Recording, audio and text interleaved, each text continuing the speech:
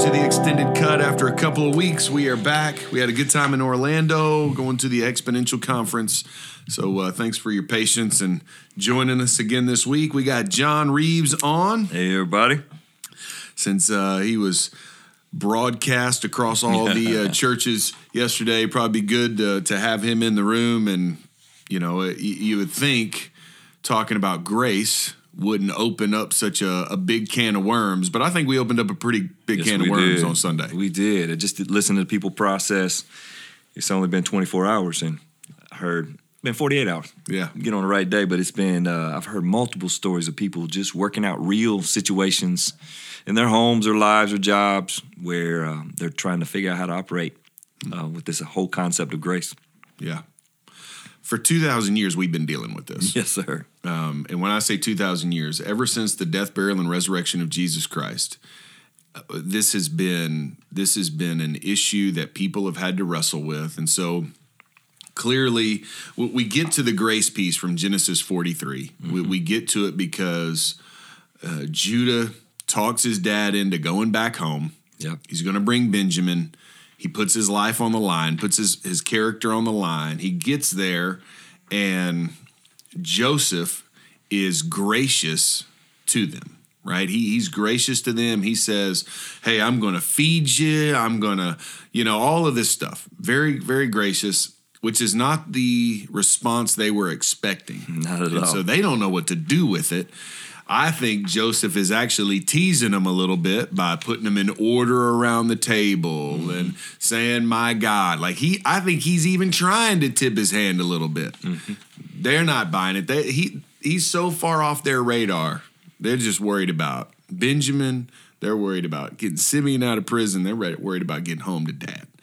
And so all of this grace talk and the kindness that was shown leads us to how do we respond to kindness that's shown to us, which then means how do we show kindness to others. Mm-hmm. And for when you think through it, and the reason I say for 2,000 years, the church had to make some really important decisions early. When somebody who's not a Jew puts their faith and trust in Jesus Christ, do we need to make them obey the law? Circumcision, Sabbath, what do they need to do? And the church made it clear up front. No, we're not under the law anymore. And man, it was a struggle big for those time. Jews. Yeah, you're talking about, you're basically saying, hey, Passover really isn't about Passover anymore. Mm-hmm. It was about Jesus. Mm-hmm. Everything. I mean, that's like saying Christmas really isn't about Jesus, it's about me. I hate to tell you. Y'all would go crazy about that. Mm-hmm. And that's what Jesus did. And so as a result, this grace thing it's been tricky because we like to measure people by rules and regulations. And so I think we have a hard time responding to grace when, we maybe don't feel like we're worthy of it. We get skeptical of it. Mm-hmm. And then because of that, I don't think we really know how to give it out. Yes, the word thrown around sometimes counterintuitive. Grace is so opposite of everything in this world.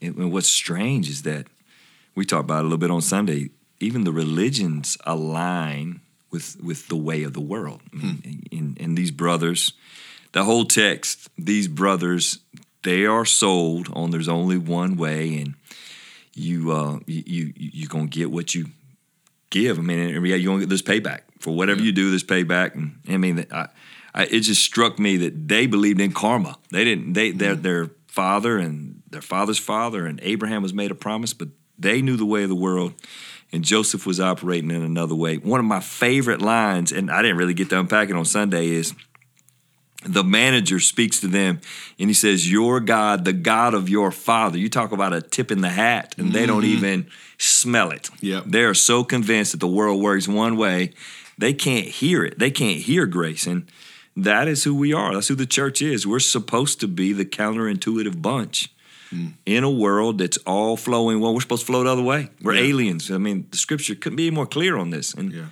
this concept of grace is the thing that sets us apart.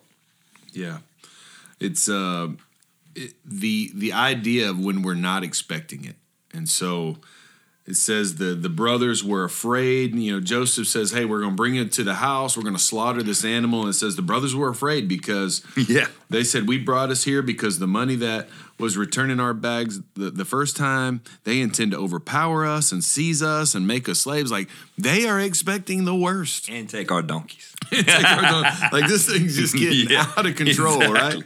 right? Right. And it just is, it's amazing that from this standpoint, we don't expect grace on our lives. We expect, you know, I brought this big fancy gift. I brought all these pistachios and almonds and all this stuff. And so you're bribing him. And we think we do that with God, and God just brushes that off. And then we know deep down, like, it's not enough, but we still do it anyway. And then when the grace is given, we just don't know how to respond to it. It's overwhelming, but it is life-changing. Oh, yeah. And so, you know, as our folks, we do this together, and you listen to this podcast, this idea of grace is not, I mean, it's just not a trivial conversation. It's not just another church word. It is so important to learn it and relearn it and re-examine ourselves and see if I've slidden away from it, see if I'm again competing. It has been a lifelong wrestling match for me to accept. I believe it, and then I have to, in a odd way, re-believe it. I have to rewash my life with the truths about grace, our God's grace. Yeah, I think some of it becomes tricky for us in we know that we've been given grace, a free gift of salvation. Romans 6:23. Unmerited favor. Right. Wages of sin is death, but the gift of God is eternal life through Jesus Christ our Lord. That gift of God is Jesus Christ came. He lived a perfect life. He died on the cross for our sin. 3 days later, he rose again. All I got to do is put my faith and trust in him. That's this grace of justification. Mm-hmm. And I think most of us are pretty square on that. At least intellectually. Intellectually, yeah. I think what happens is there's this other grace, this grace of sanctification, where I'm supposed to be following the model of Jesus Christ, pursuing Jesus Christ, and we still have sin. And so as a result, it's what do I do with this? And how do I embrace grace? But then how do I change? And I think there's this tug of war of, and then all of a sudden, sometimes if I view this sanctification grace improperly, it then affects my justification, because then I wonder, well, I was ever saved to begin with? Yeah, brings doubt, yeah. Yeah, and so if we don't get grace squared away, then, man, it really has, it could create all kinds of confusion spiritually for us. Yes. Yeah, it is, I was moved as I was just getting ready to give this talk of how important it's been in my own personal life, and really wanting that for our people. Thinking about the day when I first believed, and I believed as a boy. I knew I was a sinner, and I needed a Savior. It was that simple. Yeah. It was childlike faith. And praise the Lord for it, right? So I believed, but it deepened my relationship and understanding of God later in life, as I really started to understand how undeserving I was. I knew I was a sinner, like, so at a very base level. But as we grow in Christ, we should further understand our lack of ability to attain this relationship with God. And somehow, over the course of time, I can forget that some. And I have to go back and remember and look at that bread and juice on Sunday and say, I don't deserve this. Yeah. It was given. There's nothing. Comparing myself to the guy down the pew or the guy across the cubicle at work, it's just ridiculous. There's no deserving this. And then when there's a freedom that I want for our folks, that I want for myself. I want to keep chasing back that freedom that comes when you realize you can't. Because otherwise, tomorrow you get up and try to. And it's frustrating. It's depressing. The failure after failure after failure. So this truth about him doing all the work and we could do nothing is wonderful. Yeah. I think about grace here in chapter 43, the brothers have Benjamin here, and it's an interesting parallel of the brothers who sold him into slavery are being shown grace because Benjamin's there. Yeah. Like there's been some times where I've been with somebody and I've gotten favor because I was with the right guy.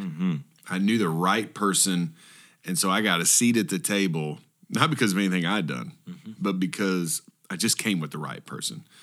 And there's a piece of this here that clearly these guys are getting grace because they came with the right guy.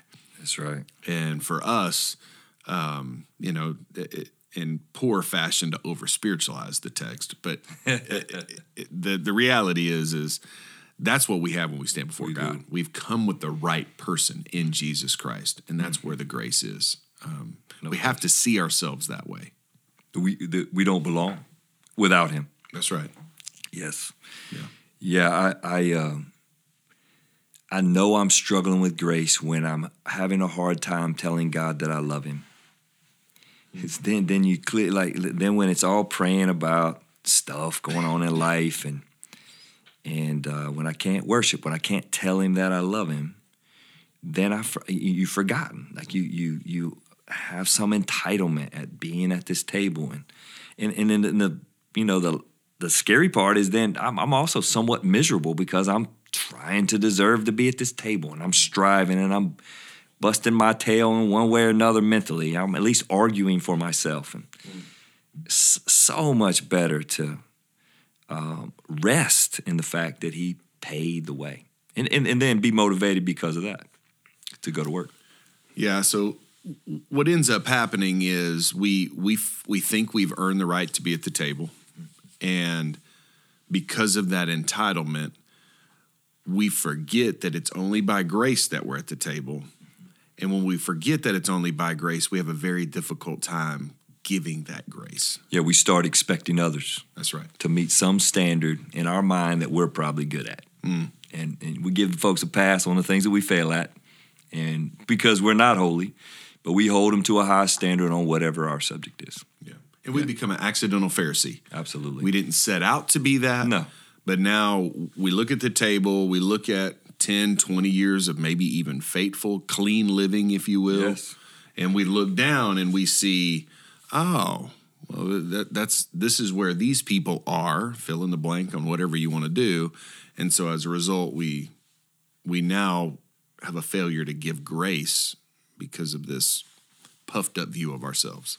Yeah, and that can come out verbally. I mean, I've seen churches that are just ugly because that is their mindset. They were saved by grace, but they live by an ungrace. Yeah. And so that verbally comes out, and there's a pressure and an ugliness even to their gatherings. You don't even want to be there. People, our folks have these stories, and they are horrid, some of them. But it also can be unsaid. Yeah. It can be something that you never really speak, but internally you begin to puff yourself up, and that thing can get away from you in a hurry. Yeah. And the next thing you know, you're judging everybody else, but you're also miserable because you don't meet it. Yeah. And so you're fighting. This is why some religions of the world will kill people. Like it becomes violent because you're doing everything you can to protect your self-righteousness. You have to fight for all. What a miserable way to live. Yeah. In light of grace. It's been given to us by God. And we got it like in our core theology. Yeah. And then we forget. So the tendency is to move toward legalism. Indeed. We drift toward there, or what's that mean? What's legalism mean for us? So legalism would be this idea that I have a list of rules that people should follow, and I become legalistic about them. And so the legalism of, I grew up in Baptist life, and so we could be legalistic about several things. Yep. Most of them extra biblical. Yes. I won't say unbiblical. They were added to, if you will. Sure. So you dress up to go to church. Sure. You don't chew gum in church. You don't run in church. Those are all extra biblical things that I'm proud my parents, and I was a part of a church that said, hey, you're in a place, we need to honor God. Respect. I'm not real sure that those were the things that I needed to hone in on. Right. But those were we become legalistic. Somebody wears a hat in church. It's like, whoa, what just happened? Right. And then that can go even further down. Now, there are some things that were very legalistic about, that were the right things to be legalistic about, but they weren't done graciously. The tone. Yeah. So the tone for me growing up is that sex is bad, true love waits. All of those are they were a good message, but the tone could have been more gracious instead of trying to scare me away from doing those things. Why don't we get what the Bible says about it and do it that way? Yeah, they're birthed in some kind of a truth. Yes. But like some of the things that we did, certainly around sex, would make you almost, you get married and you still think it's dirty because you are taught so much against it. And then you got some folks that get married and they say, oh, I did it right, and they have a really difficult time with intimacy. Yeah. And so it just is so confusing when you throw it out there. And beyond just the simple truths about sex, we'll enhance it to try to keep you from it. And next thing you know, a kid has sex outside of marriage and feels like he can't be saved. Yeah. Because now you can't embrace grace. Can't gotta leave church. That's right. Mm-hmm. So Joshua Harris is the guy that wrote "I Kissed Dating Goodbye." Yeah. And that would be a legalistic approach to saying, hey, you don't date until you find the person you're going to marry. And then there was all kinds of questions, and we're not here to talk about that. But you're talking about a guy now, some 20 years later, has renounced the book, divorced his wife. Yep. It looks like he's celebrating a homosexual lifestyle by his social media post, and even walking away from the fundamentals of the Christian faith. So then that leads us to the other extreme, which some people think that when you're gracious and you're not legalistic, then that means you need to become tolerant, or that we need to become fuzzy on conservative evangelical doctrine. And that seems to be where most churches fall. You're either going to go to a conservative church that's going to preach a lot of legalism and a lack of grace, or you're going to go to one that's going to say, hey, we're all just good here. We're all going to God. We all get along. You live you, I'll live me, and let's just be a happy, spiritual family, which is wrong too. Absolutely. And so I think the issue for us is Sunday, you tried to walk that line of, and I think it's the right line, of we're going to stand on God's word, but we don't want to be legalistic about it. And we also don't want to go to the other side that says we're just going to tolerate everything. And it makes it really tricky, because you've done this in the last couple of times you preached, was you bring up politics. Oh, yeah. And you bring up sexuality. And I think 20 years ago, religion and politics, I think you can add sexuality to that mix now. Absolutely. Well, it's flowed into the political conversation. Yes. Yeah, these are big deals. Yeah. And so as a result, how do we maneuver that? How do we have grace? How can we not be legalistic? And so you get up and say, hey, grace tells us to love people. Absolutely. And people are sinners. So that means we're loving sinners. It means all of us. It means all of us. And that's what grace does. But truth says there's still sin. So I don't get to just go off one side and say, hey, I'm not going to acknowledge sin anymore, or I don't get to go to the other side and just start hating people because of sin in their life. That's right. Does that make sense to you? Yeah. I mean, and I tried to come up with a couple. I maybe put together 10 statements just to make people nervous. Yeah. No, just so we think about, so racism is a thing that just really bothers me. Has since I was a boy. It brings anger on my insides, and that is right. That's a righteous indignation. It's righteous indignations. I'm angry and I'm ready to go on it. But then so I started one of the hardest ones for myself. But I still have to love the racist. I mean, this is, Jesus came and he died for racists. I mean, we don't have to read very far in the Gospels. He's working this out live and in person as the Jews hated the Samaritans, and they're overtly speaking this language. It is a comment, and he is leading them to himself as the Messiah. It's just a powerful but complex thing where I'm going to speak strongly against racism. And in my case, I'm going to speak with anger, a righteous anger against racism. And at the same time, I'm going to hopefully live and speak the gospel to those who are racist. And and you go down the list. And when you get on the sexual ones, then it gets even more personal in our society. But racism is one of those things that's right up there right now too. It's a big conversation in our country. So let's just talk about racism, because my guess is that most everybody's going to be really good with this one. Yeah, they are, but they aren't. Maybe not as passionate as you are. Yeah. But I think we could all sit back and there's probably not the tension of, it's really hard for me to separate racism and people. Yeah. But if you listen to our language, and when I say ours, I just mean our culture. Mm-hmm. Typically, what we do is we use the term racist to disqualify and marginalize people. Absolutely. And so as a result, when I marginalize you by calling you racist, I am no longer just stating something, a sin that you have. What I'm doing is that I'm marginalizing you. I'm belittling you. I'm saying you shouldn't be listening to. You don't have value. You don't have worth. You don't have anything. And it's real easy. Like, if I just don't like you anymore, I can just call you a racist. And now I have completely, pushed you off one side or the other. Right. And we would say, no. We don't want to. That's not their identity. Right. They're made in the image of God. They're not my enemy. Mm. And I think that's what made the folks like Martin Luther King, Gandhi, others who they just sat back and they were able to look at folks and say, they're not my enemy. Mm-hmm. This is not, I'm using this to make you against me. Mm-hmm. And so, crazy power.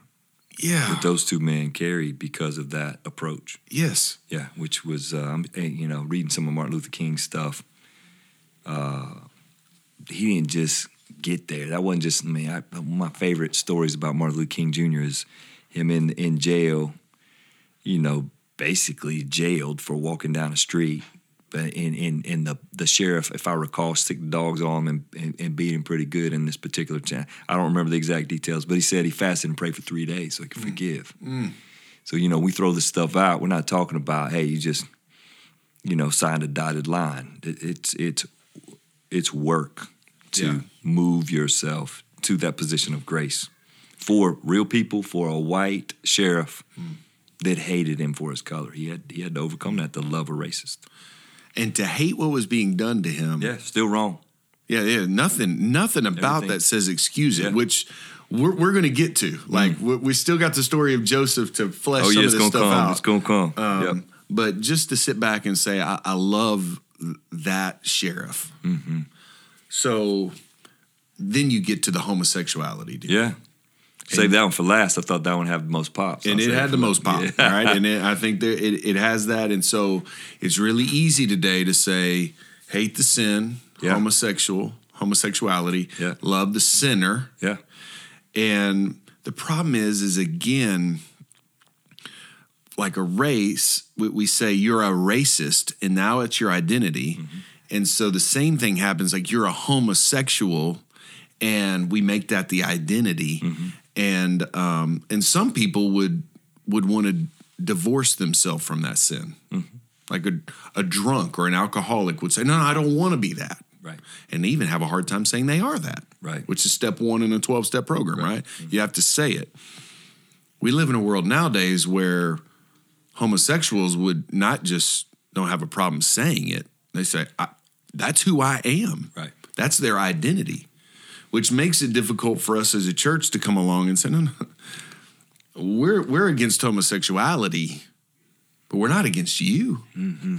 Because we don't look at you and see you as a homosexual. We see you as a child of God. Mm-hmm. You were made in the image of God. Mm-hmm. God loves you. He has a plan for you. He sent his son for you. The homosexual thing's just, that's just one of a million issues every person on the planet struggles with, because Scripture says we all sin. Yeah, absolutely right. And somehow, like, slicing that out to say, no, we really do love you. Crazy day. I mean, other seasons in the history of the world, there have been other issues. That's a huge one right now. It's one that we talk about. Our kids are having to wrestle with, and they're being taught, anti-biblical ideas on it. And so at one level, you want to be able to state the truth. Mm-hmm. And at the other level, you want to state the truth in the right tone. Yeah. There's, you hear some garbage out there where there's literally hatred from, quote, people of God toward the homosexual community. Yes. And I just can't. And they use the word hate. They use the word hate, and they're proud of it. God hates you. Yeah. And they'll hold up signs and carry on. And it's, it's embarrassing. It's straight up embarrassing. And it's not true. It's not true. Yeah. It's 100% false. Mm-hmm. It's got a little tinge of truth in it. So there's a little tinge of truth. So we, the church, and certainly at Radius, we want to be that voice that'll state the truth, but state it in the right tone. And part of the right tone is grace. Mm. When we recognize that none of us deserve to come to that Lord's Supper table, none of us, that all of us were lost in the room, that all of us were sinners, then that ought to change the tone. Mm. Instead of hatred and insecurity, that's a lot of stuff, just insecurity. Mm. Then we can have friends that are in sin, and we can go down the list. Homosexuality be one of them. We have friends that are in sin, but the hope is that they meet Jesus and repent of sin. Yeah. But it's really dicey because, man, when you think that's your identity, and it is your identity, yeah, then repentance is going to be really painful, a long process. And who better than the people of God that operate in grace and know how to use the right tone to walk people through a repentance? It's not going to happen overnight. Yeah. As we think about the identity piece, so just to talk about the homosexuality just a little bit longer, and then making a one-for-one that I think is real so that everyone can feel it, is today, if someone hears me on this podcast say that homosexuality is a sin, then oftentimes they might call me a bigot. Sure. And because they have so wrapped their sexual practice up with their identity that what they cannot hear me say is that homosexuality is a sin, but I still love you as a person. But because their identity is so wrapped up in it, that's why they call me a bigot. Because a bigot is against somebody who you don't agree with. I'm not against you. Mm-hmm. I love you. You're made in the image of God. So a couple of weeks ago, you bring up politics. Mm-hmm. And the identity politics of I am a Republican, Democrat. Right. And when someone says something bad about Republican politics, Bernie or Trump, right, all of a sudden you are feeling the exact same way the homosexual does, because you've wrapped your identity in that, and you can't separate yourself from it. And so it's just really interesting to think about our identity, and our identity has a big part to play in how we receive grace and how we give grace, because if our identity is found in anything else, it's going to be really difficult to accept it and to give it. So then what we start doing is we start reading the Bible as a Republican. That's right. And it has to fit. And you can see this. All you got to do is pull up Facebook. People are taking the Bible and forcing it into a Republican or a Democrat agenda. And it's really embarrassing. Yeah. Because we use the word eisegesis. They're pulling stuff out like that. No way does the text say that. You do the same thing with these sin issues. So if my identity's in homosexuality, I have to read the Bible. I got to make it work for that. We've had folks do that with racism. They actually argue for racism based on by pulling the scripture out of 100 context. years ago, that's what they were doing. Absolutely right. Yeah. I mean, it's when you read it, it's embarrassing. So there's a humility that has to come that I'm going to submit to the scripture no matter what it says, and that's going to rip away anything that I identify with more than Christ.